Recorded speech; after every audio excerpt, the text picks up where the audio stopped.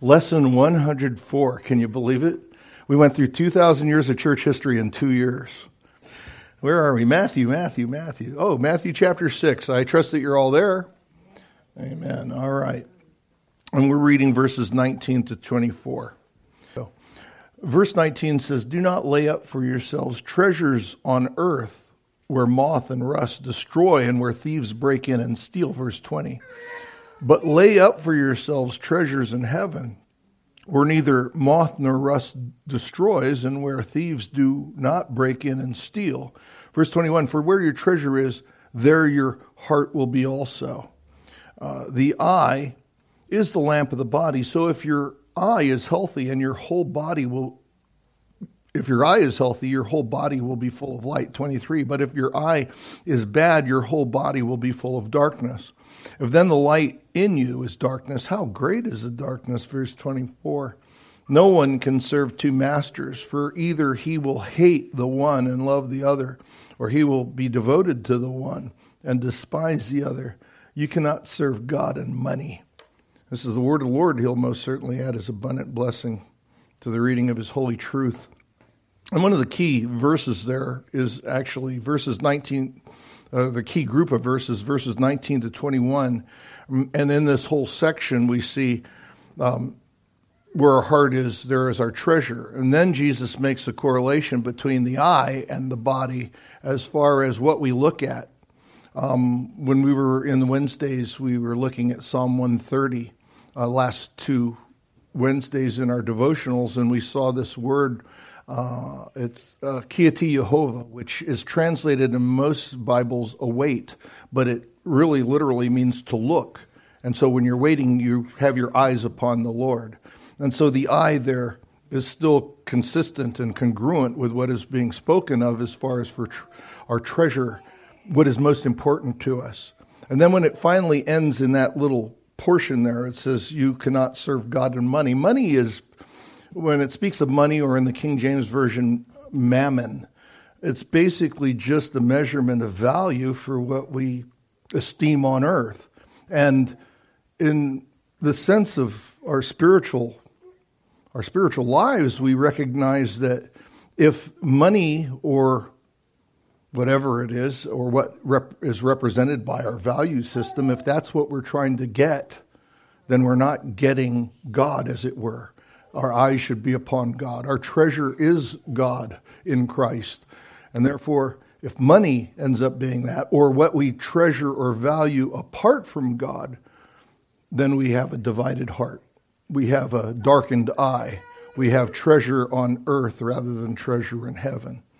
And that's basically how we're concluding this section. As you recall, that the age of reason, or preceding the age of reason, was the Renaissance, kind of an enlightenment to, even though the age of reason is called the age of enlightenment, the Renaissance just opened the door to the age of reason and enlightenment. It was a cultural, philosophical, and religious renaissance from the 1300s to the 1600s.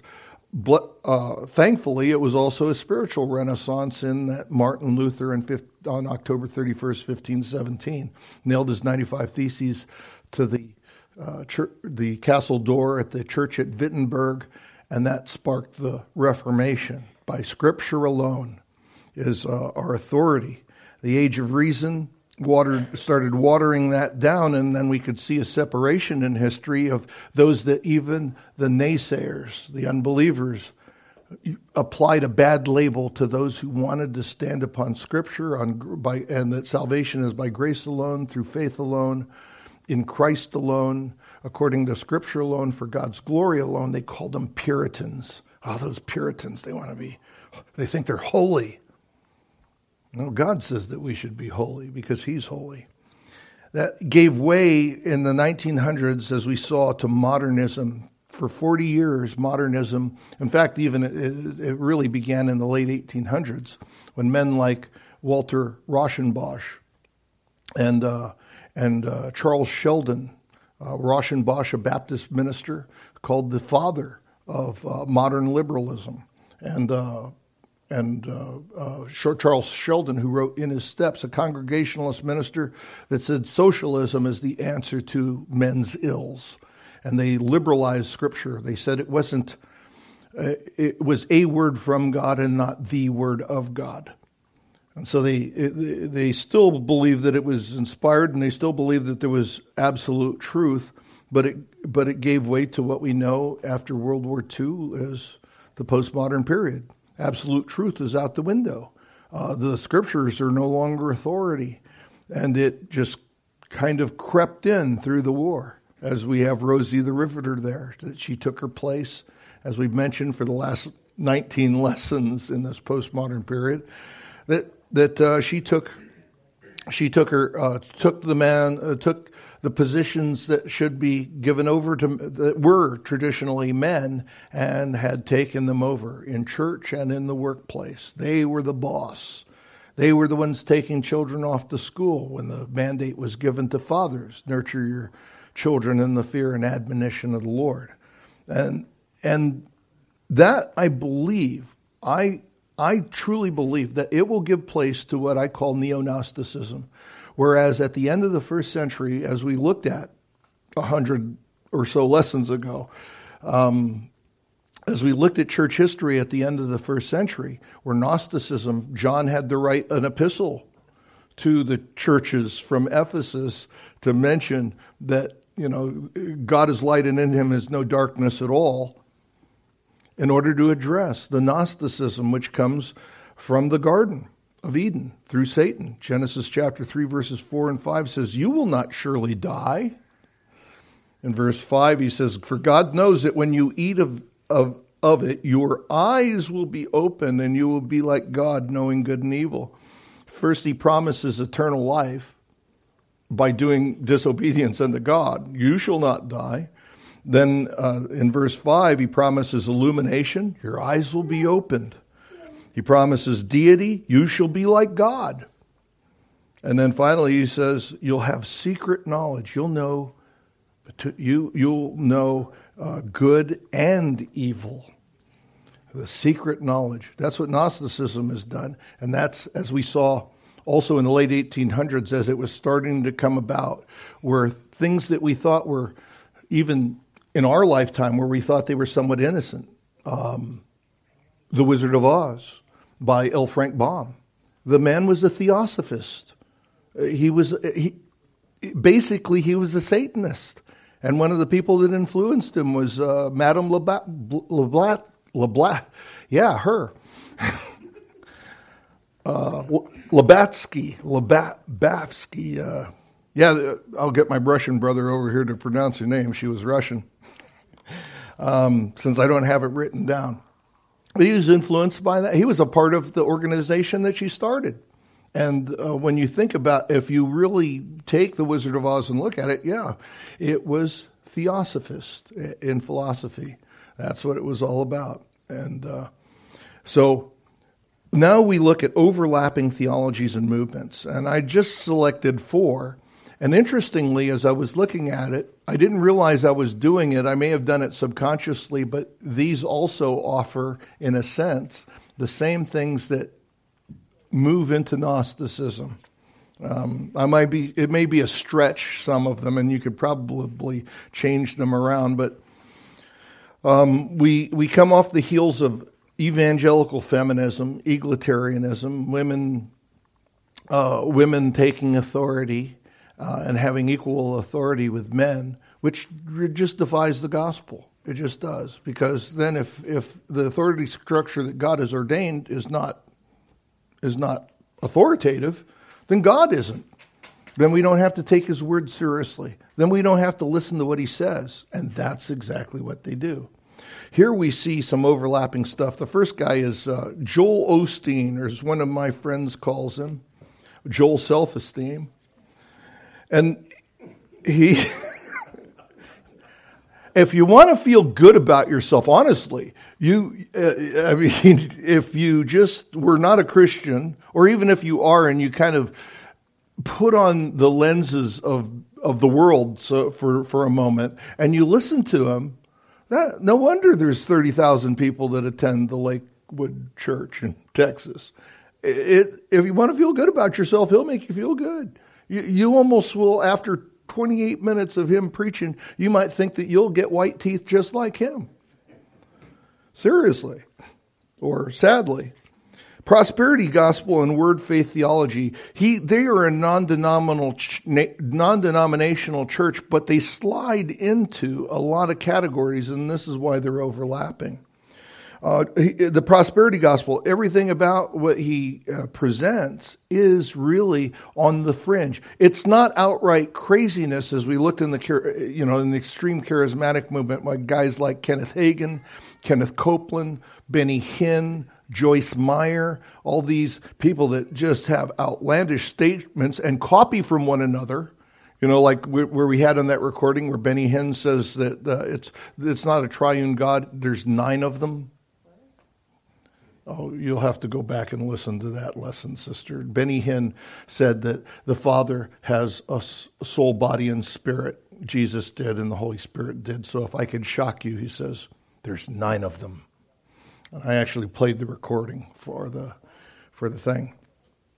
So and look at his biggest seller. Most of you know what it is. Your Best Life Now, and I actually had the audacity to read it years ago. Before the Lord called me to pastoral ministry, I read it, and the interesting thing about it when I read it, and I haven't read it since, and I don't have a copy of it. He says a lot of things that Christians should do, but it's void of the gospel. And in fact, some of the things that he directs really actually take you in the opposite direction, opposite of what Matthew chapter 6 tells us to do. That our eye should be singular. It should be upon Christ. That our treasure is Christ and his gospel. And that our value is in Christ. We can't serve, if we're serving what a value system, money, or its equivalent for that treasure, then we cannot serve Christ. We can't serve 2 masters, because money will have, or whatever your value is apart from the gospel, will have mastery over you. You will be its slave if you're given to it. It's the ministry is egalitarian, as we looked into the feminist gospel, or the feminist quote unquote gospel, or the feminist evangelicalism. It's egalitarian because Victoria Osteen is a co-pastor at the Lakewood Church. Here's a quote from the website. Quote, "As co-pastor of Lakewood Church, Victoria is an integral part of each service and the Night of Hope worship events across the U.S. and abroad," end quote.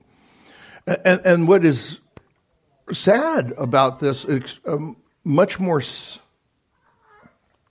problematic, is that it's not confined to the 30,000 or 15,000 in several services or whatever it is in that auditorium. It's not confined to Houston, Texas. It is worldwide through their media ministries, because Joel isn't a dummy. He was under his father, John Osteen, who was a Baptist who became, and we kind of covered that a little bit, who was a Baptist who became charismatic through the prosperity gospel, through prosperity doctrine, the false prosperity doctrine. And and he ran the media. That's where his education and background is the media.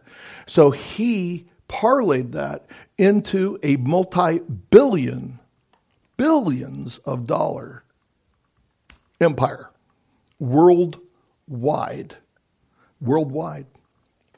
And so and then now taking this, so they have the prosperity gospel doctrine as a part of it. They have evangelical feminism as a part of it. So there's overlap from the things that we have looked at. Number 3, Norman Vincent Peale, Power of Positive Thinking. In the 40s, Norman Vincent Peale, which was a very influential man coming off the heels of the liberalism and the modernism of the early 20th century. And one of his friends was Donald Gray Barnhouse, and he just, he'd finished writing the book, The Power of Positive Thinking. He wrote it for Christians. Robert Schuller was influenced by him. Rick Warren was influenced by him, and so forth. And he asked Donald Gray Barnhouse, he says, what do your friends think of my book? And Donald Gray Barnhouse, without missing a beat, said, my friends find Paul appealing and Peel appalling. But here's one of some of the two quotes that I have from Mr. Joel Self-Esteem. Quote, don't make excuses. Don't blame the past. The rest of your life can be the best of your life. End quote. That's like one of my favorites. Just because it kind of has that Al Sharpton rhyming thing going. The rest of your life can be the best of your life. Sorry, I don't have the smile. That's one of his quotes. But really, when you boil it down to its essential nuggets, it's no different from what what you believe is what you can achieve. Norman Vincent Peale. Here's another quote. Choosing to be positive, choosing to be positive and having a grateful attitude is going to determine how you're going to live your life, end quote. Wow, if that's all there was, it's no wonder that people are flocking to this. Because then you don't have to believe in a bloody cross. You don't have to be convicted by sin, righteousness, and judgment. You don't have to look at Christ, who is altogether righteous and altogether lovely, and say, my life doesn't measure up. Because you don't have to look at that. It's already in you. Power of positive thinking. And then on their website, number 4, Liberties with the Inspired Scripture. Though their website states this, quote, we believe the entire Bible is inspired by God, without error, and the authority on which we base our faith, conduct, and doctrine, end quote. Now that sounds great. But then when you go on YouTube and look at what he preaches, Joel rarely uses Scripture. And when he does, it's used to support his philosophical approach to life. Every single time that I've seen it. Now, I can't say absolutely every single time, because not only do I not have the time to watch every one of his videos, I don't want to watch them. Because there's some things that you can't unhear. You hear it and you go, that is so terrible. It does not glorify God. The verse is nearly always used out of context in order to support, this prosperity doctrine and the power of positive thinking. So with the power of positive thinking, again, it overlaps into the seeker-sensitive, because they use that model, and the purpose-driven. So you have all this overlap in the joelosteen.com and on Joel Osteen Ministries. It's almost always used, and rarely does it exalt Christ, and almost never proclaims the gospel to lost sinners. I don't think I tried to actually try to find one, and I cannot find one where the gospel is given to lost sinners ever. And I didn't do an extensive study, but I tried to find it. I tried to find something that was there that was positive. And though he says some things right, like we see, that clock up there, if it was broken or had no batteries, it'll be right twice a day, but it still won't give us the time throughout. And that's it. You don't get the gospel throughout. And if you will, this is a promise by your best life now. The treasure is abundant life on earth. And so that means that he gives a promise that Satan promised in the garden. It's part of the leading into neo-Gnosticism. He's promising eternal life. You can have it now, apart from eternal life, which is ironic, isn't it? You can have eternal life without eternal life, because your life is that which is here. And in fact, he wrote two newer books. One is on Proverbs, and another one is The Best Is Yet to Come. And you think, oh, did Joel finally get the message that instead of your best life now, that when heaven comes, that Christ is heaven, he is the gospel, and that when he returns, that's what heaven is. being in the presence of the Lord Jesus Christ. No. He's talking about, are you down in the dumps? Well, you could have your best life now. It's just basically a sequel to your best life now. And Proverbs, you don't even want to go there. I'm not going there. It's the wisdom of the world and not the wisdom from God. Everything in there is twisted. Contemporary Christian music. Any questions or comments so far? Do you feel like you have to take a bath now just going over that first point? Sorry about that. The blood of Jesus cleanses us. Not only from all sin, but it is refreshment unto our souls. So just take a glimpse at the cross, grit your teeth, and bear down with this next one. Contemporary Christian music. Now I have to say, as far as for the history of this, because one of the premises they use to justify the contemporary Christian music movement is, well, Martin Luther, well, John Newton, those hymns were contemporary. There's a difference between their contemporary hymns of that day, John Newton, John Rapon, Isaac Watts, Philip Doddridge. These were theologians that were writing hymns. John Newton, the pastor's pastor, though he was an Anglican, and I've told you this time and again, and John Newton, among Bunyan, John Bunyan, Charles Spurgeon, and John Newton, as far as I gleaned more from their writings growing up in my Christian life than all other things combined. And John Newton was the pastor's pastor. He wrote hymns to those messages, and when he moved from Olney to London, when he was pastor of St. Mary's, everyone went to him. If they had trouble understanding what a scripture said, and it was a tough thing to understand, they went to John Newton. John Newton. But it's not the same. The contemporary Christian music movement started off with very innocent roots, and even reluctantly. There's a movie on Hulu, which is, if you have Hulu, it's free, but I think it's on Amazon Prime for $4.99 or whatever. It's called The Jesus Music, and it stars Amy Grant and Michael W. Smith and a lot of the people that were involved in the early days. It started really in the 60s, the history of it, and it's different. And also, I need to bring this caveat up, that not every contemporary song or hymn is part of the contemporary Christian music movement. We sing some hymns that are in our hymnal that are contemporary, and there's nothing wrong with them. Melody Green, the wife of the late Keith Green, wrote "There Is a Redeemer." We sing that. I love that song. It does bring me to a place of worship. But more than that, I'm getting ahead of myself. But more than that, it prepares my heart to receive the word, which is what worship should be about. It should have put us in a position so that we're hearing from God, and not the experience of worship. It started off in the 1960s, and I think we've mentioned Chuck Smith. He was a dear man. I met Chuck, and some of you actually knew him better than me meeting him.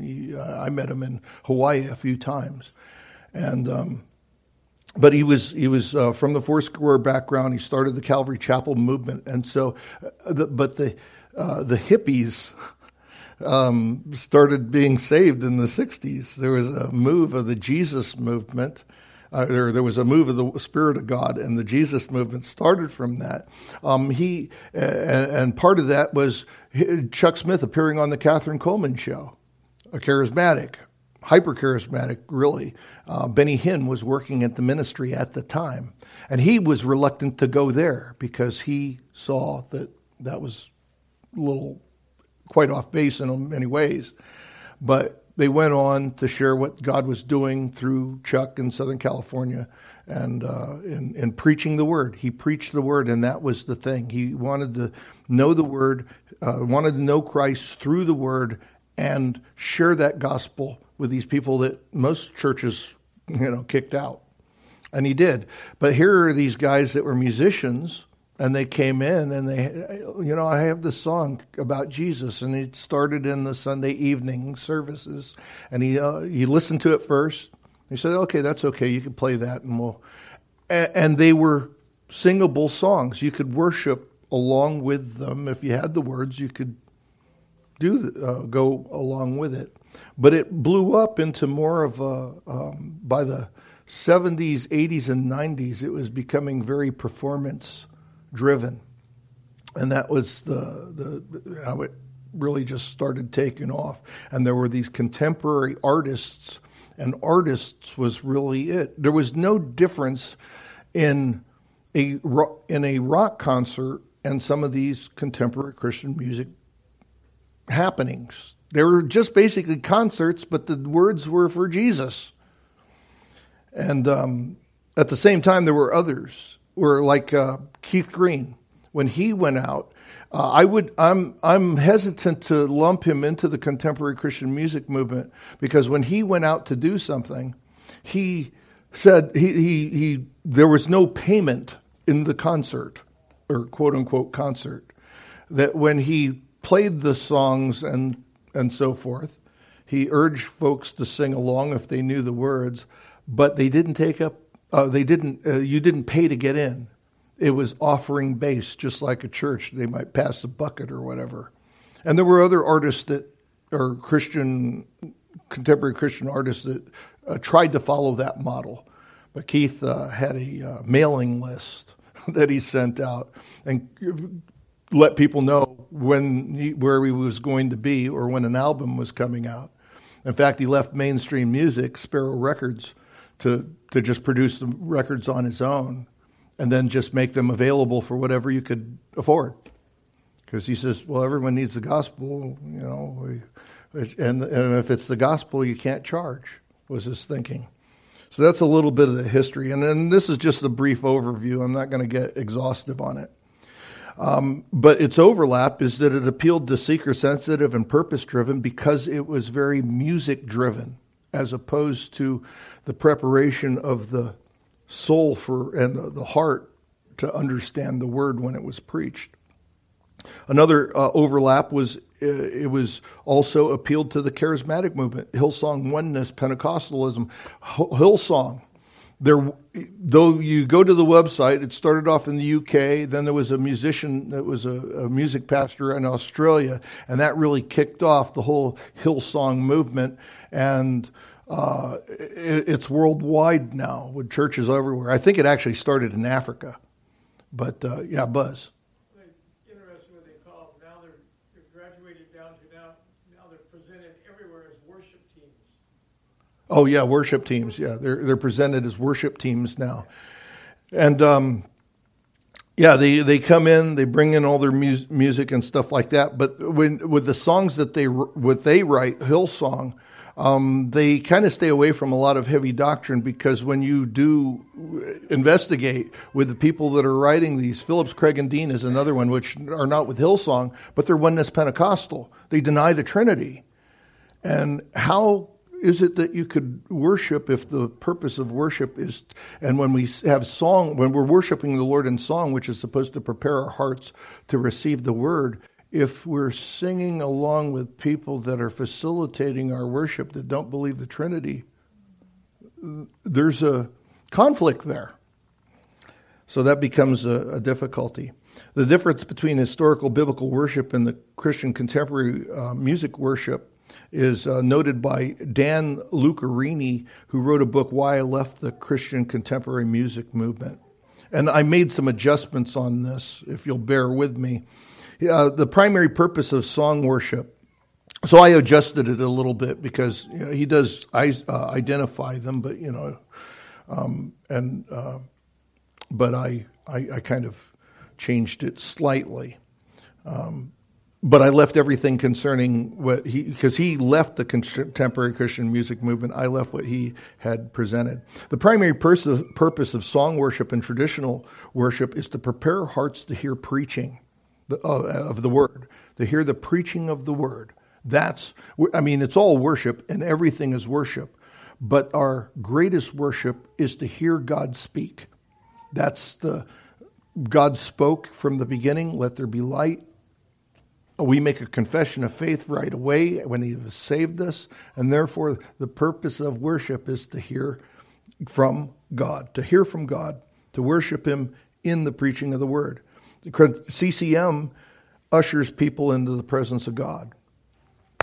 Wait a minute, if I'm saved, I'm the temple of the Holy Spirit. The Lord dwells in me, dwells in you. So we don't need to get into the presence of God through song. We need to worship the God who's already there to prepare our hearts to understand how to worship him better. Number 2, the primary emphasis in worship, according to traditional worship, is the preaching of the word, is the primary emphasis, versus the CCM music. Just, that's it. In fact, I heard this one CCM artist that said that went through all the trials and tribulations of the stardom and the scandals and all these other things. He says, well, at least there's the music. I used to have my forehead used to be way out here. The palm plant to the forehead. Jesus is our rock, our refuge, our place of sanctification and salvation, our solace, not music.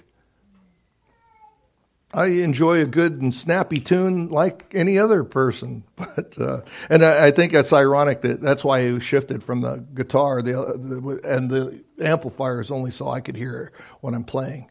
But I don't want it to overburden. I turned the volume down because I couldn't hear you, so I turned the volume down on my guitar playing so that I could hear the guitar, but also I could hear you and only have enough rhythm in there so that you could all worship. And then that's why I switched over to the piano and played my simple dun dun dun dun, my chopsticks version of All Hail the Power of Jesus' Name. The primary motive for selecting music, traditional says, does it glorify God through Christian exaltation? That was my take on it. I really did put that. According to Ephesians 5:19 and Colossians 3 verse 16. CCM, on the other hand, says, do people like it? Okay. The primary motive. The secondary considerations in traditional worship, is it singable, understandable, and unifying? According to Ephesians 5:19 and Colossians 3:16. That's secondary, but it's still an important part. It should be singable, understandable, and unifying. So that we can be united in one accord when we lift up our voices. CCM says, does God like it? Well, if we did the primary, then God would like it because he's the one who ordained it for the preaching of his word. And then the secondary would be that which, so primary indicator for faithful service. Traditional worship says, did the Spirit convict of sin, righteousness, and judgment from the preaching of the word? It's truth-based. CCM says, I really worship God today. It's experience-based. Experience. And what does this experience do? Where's their treasure? It's in the music, or quote-unquote the art. So therefore it's experience-based, and that is like the lie from the devil. Illumination. It illuminates something within me to get me moved, whether emotions or whatever. Religious right movement, or also called the Christian right movement. Now there's overlaps there. There's an emphasis on political factions, and particularly conservative factions. In the United States, there's Republicans, and there's many groups that feed into this. I read this book a couple of years ago called The Family, and it was about a Jewish journalist, who went in and got in with these conservative Republicans that are trying to shape America. And it was a form of what they had in London in Spurgeon's day called muscular Christianity, that these are going to be David's conquering Goliath and so forth. And on the surface, it sounds okay, but when you look a little bit more deeply into it, by their philosophy, they are just taking the place of a sovereign God. Sovereignty is theirs, and it's their place in order to make it better. So there's an importance of conservative issues, and this is why there's an overlap, that the issues themselves, like abortion, gay rights, and so forth, whether being against abortion, being against, the saying homosexuality is a sin, and so forth, and all these different issues become the main emphasis. Therefore, since that's the emphasis, now this is where you get this overlap of different theologies and Christian ideals. You have Jerry Falwell, who just passed away in 2007. Born 1933, died in 2007. Former president of Liberty University. He was a televangelist, the Baptist minister. And he, with another fellow whose name eludes me, I didn't write it down, started what's called the Moral Majority. And it was a conservative-based platform with Christian ethics, really. And I say it that way because this wasn't a Christian thing. There was some, good that come out of it. Some good that's come out of it. They should stand for. We should, as citizens, we could stand for things against. We stand to abolish. Stand with the truth of that. Abortion should be abolished. But whether it is or not, that's in the hand of a sovereign God. We stand on the truth of that it violates the gospel. But changing the government, we can pray for the government, and we can be as active as we can as citizens as far as the government, but it's going to go as it's going to go in order for the gospel to be manifested. James Dobson, he's still alive, but he's no longer the president on the Focus on the Family. And see, that's where I understand where he's coming from. It's like answers in Genesis. Yeah, there are answers in Genesis, but that's not the focus. The focus is the gospel. And focus on the family, my focus is the gospel, and the family is a part of that. And you'll see that in the next message with some practical application for the first time. I'm just kidding. I hope there's practical application in everything. But Pat Robertson also. So you have James Dobson, who's seemingly more non-denominational, who is an ordained minister. Then you have a Baptist like Jerry Falwell, but you also have Pat Robertson, who is clearly a charismatic and has a Master's of Divinity. He's still alive, 700 Club, and born 1930. I don't even know if the 700 Club is still on or if he's a part of it. The people that he has are very charismatic, Roma Downey Jr. and so forth, the people that are on there. And in fact, we quoted him in the Charismatics where he, as far as for the Word of God, Robertson said, quote, I can hardly think that the Bible, which is transmitted through human beings, is totally perfect. I believe it to be the Word of God and a fully inspired book, but not perfection, end quote. So you see where he's coming from, but because he takes a stance on the issues the same as others, then, Pat Robertson's okay. And so there's overlap in this religious right movement. And it's gone out to other countries as well, with similar political Christian factions. Canada, United Kingdom. The United Kingdom has like 3 political parties that are Christian, quote unquote, Christian based, that want conservative values in Parliament. So Canada, United Kingdom, Netherlands, Northern Ireland, Australia, Philippines, Switzerland. Some of them are Catholic, like in Latin America or the Philippines. They're predominantly Catholic, evangelical Catholics, and some charismatic Protestants. Brother Buzz. I studied that one time, and I often wondered why the Catholics. The only thing I can come up with is they were the first ones there. Right, because of Magellan and Pigafetta, like in the Philippines. There's no originality to it. They didn't cross over. It's just that group moved. That group, since Vatican II, as when we studied that in Catholic theology in the early 60s, it moved to more being ecumenical. So they took the conservative Christian values that Protestants have and kind of meshed them together. And so the evangelical Catholics kind of went with the evangelical or the Pentecostal Protestants, like in the case of the Philippines, and they united under, well, this is what the Bible says, and so forget that our theologies are different. It doesn't matter that you worship Mary and I worship Christ. Since we're together on this, let's all vote for the candidates that are going to support our agenda. Switzerland, Scandinavia, which and by Scandinavia I'm including Norway, Sweden, and Denmark. Fiji, Mexico, Brazil, Poland, Romania, Hungary, Austria, Costa Rica, Nicaragua. Get this: Lebanon has a political party. It's like less than 1%, but Lebanon has a political party that are professing Christians, but promote conservative values within their oppressive government. India and South Korea, no surprise.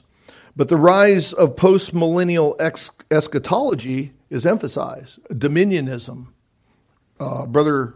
You made a statement a while ago that kind of bothered me. It's going to go like it's going to go. This country is going like it's going to go. God is control of this country. I mean, He controls the world. Well, but individuals, they study God's Word, they're to do God's Word, and to put an influence on this world in God's Word. If you neglect that, that's what's happening now where the communist influence is affecting this country. The Puritans came over to this country to bring their values, and this country was started and formed on those. Right. Let me interrupt you for a minute, brother. Please don't take what I said out of context. You've heard my preaching for 4 years. You know that I believe in the responsibility of man, that God is sovereign. And when I said it's going to go, and I apologize that I said it that way, that it bothered you, because then you didn't hear anything after that it's going to go as it's going to go because we serve as a sovereign God. So it's going to go in the way that it is so that the gospel, and we still have a responsibility, but also at the very same time, I've had to deal with people. I've had to explain to them, look, this form of government, this great experiment, which as far as a constitutionalist, you know that I am. I supported and defended the Constitution of the United States and understood what I was doing as a military man, whereas 0.99% of the people serving in the military when I served didn't even know what the Constitution was. And I still stand by that experiment. It is a great form because it does really, even by some of the framers who weren't Christian, as we look at the Christian history of America, Thomas Jefferson, he was a deist. However, they had some Christian values within it. And so it is terrific, but it's being undermined right now. Does it mean that we let it go? Absolutely not. We certainly don't. And I apologize that you were bothered by that. I didn't mean that it's just going to go as it's going to go like a fatalist. I mean, it's going to go as it's going to go as a sovereign God puts it in order for, and our responsibility more than anything is the gospel, because the only thing that will fix it's not digging into the issues, I promise you. It's not being that the issues are elevated. We want to abolish abortion. We say that, homosexuality is a sin, and by these things, if we go down that path, by lifting those things up, we will fail. The one place that we must lift up, the only thing we must lift up, is Jesus Christ exalted and His gospel, and that's where we need to be.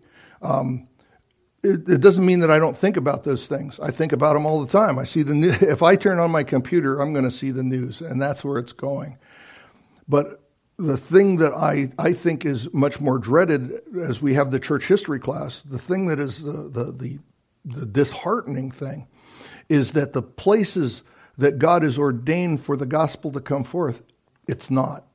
The gospel is really second place. If it's even if it's on the list, the gospel is not first place in the list. Even in the Christian right, in these movements, it's not at the top, and that's where it should be. If you take a look at it, it's got to be the gospel. If we place our emphasis anywhere else, then we will fail, because it becomes an idol. It becomes the issue that's more important than he who is infinite and eternal, which is the Lord Jesus Christ. And I apologize. Even when it was coming out, by God's sovereign grace, it came out the way it was so that I could be corrected and humbled. Well, I do that a lot. It's no secret, I tell you guys. I say stupid stuff. And sometimes it's said so that I may be humbled by it. And so, does that help out a little bit, brother? Yeah. We have a responsibility by all means. Christian is, you can fix your eyes totally on Christ, but you live in this world still that sin is all around you, and sin seems to be, and it will take over this world, until Christ comes. And to put up with abortion and politicians that totally lie, that run the country, and people put up with it. I think it's a Christian's responsibility to combat it in every opportunity they get. Yes, I agree. But the tools of our warfare are not carnal. It is the gospel itself. And if we don't stand for the gospel, whatever we endeavor to do will fail. This is the point that I really, really, really want to make with that. When Hitler was taking over the world in World War II, if you would have been in Germany and you would have been against Hitler, would you picked up an arm at that time and said, what he's doing to the Jews is wrong? Would you took up arms and, as a Christian, or would you put it in God's hands and this is God's will to do it? Taking that hypothetical there, and we covered a bit of that, and we looked at Bonhoeffer took a bomb. He was called to be a pastor to seek and to save, to be as Christ, to seek and to save the lost. To put myself in his shoes for his time, I can't, but I can learn from history and so forth. When the situation arises, and here's my biggest point, and we didn't get into the modern socialist movement because we've come into 10:30. But this will be my biggest point concerning that, is that when the time comes, I promise you this, because the Scripture bears it out, and we see it in the Old Testament by example after example after example in those types, and the New Testament explaining this, that if our faith is not standing squarely upon Christ, when the time comes, we will not make the right decision. That's my word to you. That's, I believe, God's word to you and Christ's word to us. That when we're standing in Christ, that our faith is in Christ, then we're doing the best that a sinner saved by grace is able, by God's grace, to be able to make whatever decisions. Yes, we can have a voice to say that we disagree. We have a vote to cast and so forth. There are many countries that don't have even that opportunity as Christians living around the world. But we do what we can do. But the emphasis in our individual lives, and even as our congregational life, must be Christ exalted for God's glory. Because if it's not, when that time comes, and it will, there will come a time when the son of perdition will come. If we are not solidly on Christ, we will not be able to make decisions that will make them based off of feelings or experiences rather than the truth. And that's where we need to be. That's where it's going to be solid, and this is why the movements are a problem. This is why they're problematic. The movements are a problem because they tend to say those answers are in the responsibilities rather than in the Redeemer who's given us the responsibilities. It must be on the Redeemer. It must be in Christ. Do you get that? And that's my biggest heart cry for your preparation, my preparation, and our preparation as a body of Christ, that if the Lord should come and then Alaska even turns upside down to where we can't worship publicly, we're going to have to worship privately. Will we take up arms? Well, I'm not amassing any arms, but I do have a few high-powered weapons, and I know that some of you do too. And some of the bears and wild game that we may have to take down, Maybe the ones that are coming for those guns. Who knows? Even recording something like that might be considered by this administration sedition. But thankfully there were seditionists over 200 years ago that said, we're going to stand up. And most of those that did take up arms in the Revolutionary War were Christians. Not all the framers of the Constitution were Christians. But thank God that it was during a time when the Christian did have a voice. And we even had a president that was a pastor, John Quincy Adams, who had a godly father, John Adams. So let's pray, because I've taken us, and I thank you, brother, for your input. Our most blessed and gracious Father, in Jesus' name and for his sake, we thank you, Lord, for the time that we've had together. And we ask you, Father, that as we meditate upon your word, that it be your word that places our treasure where it needs to be, upon Jesus Christ and him crucified. In his name and for his sake we do pray. Amen.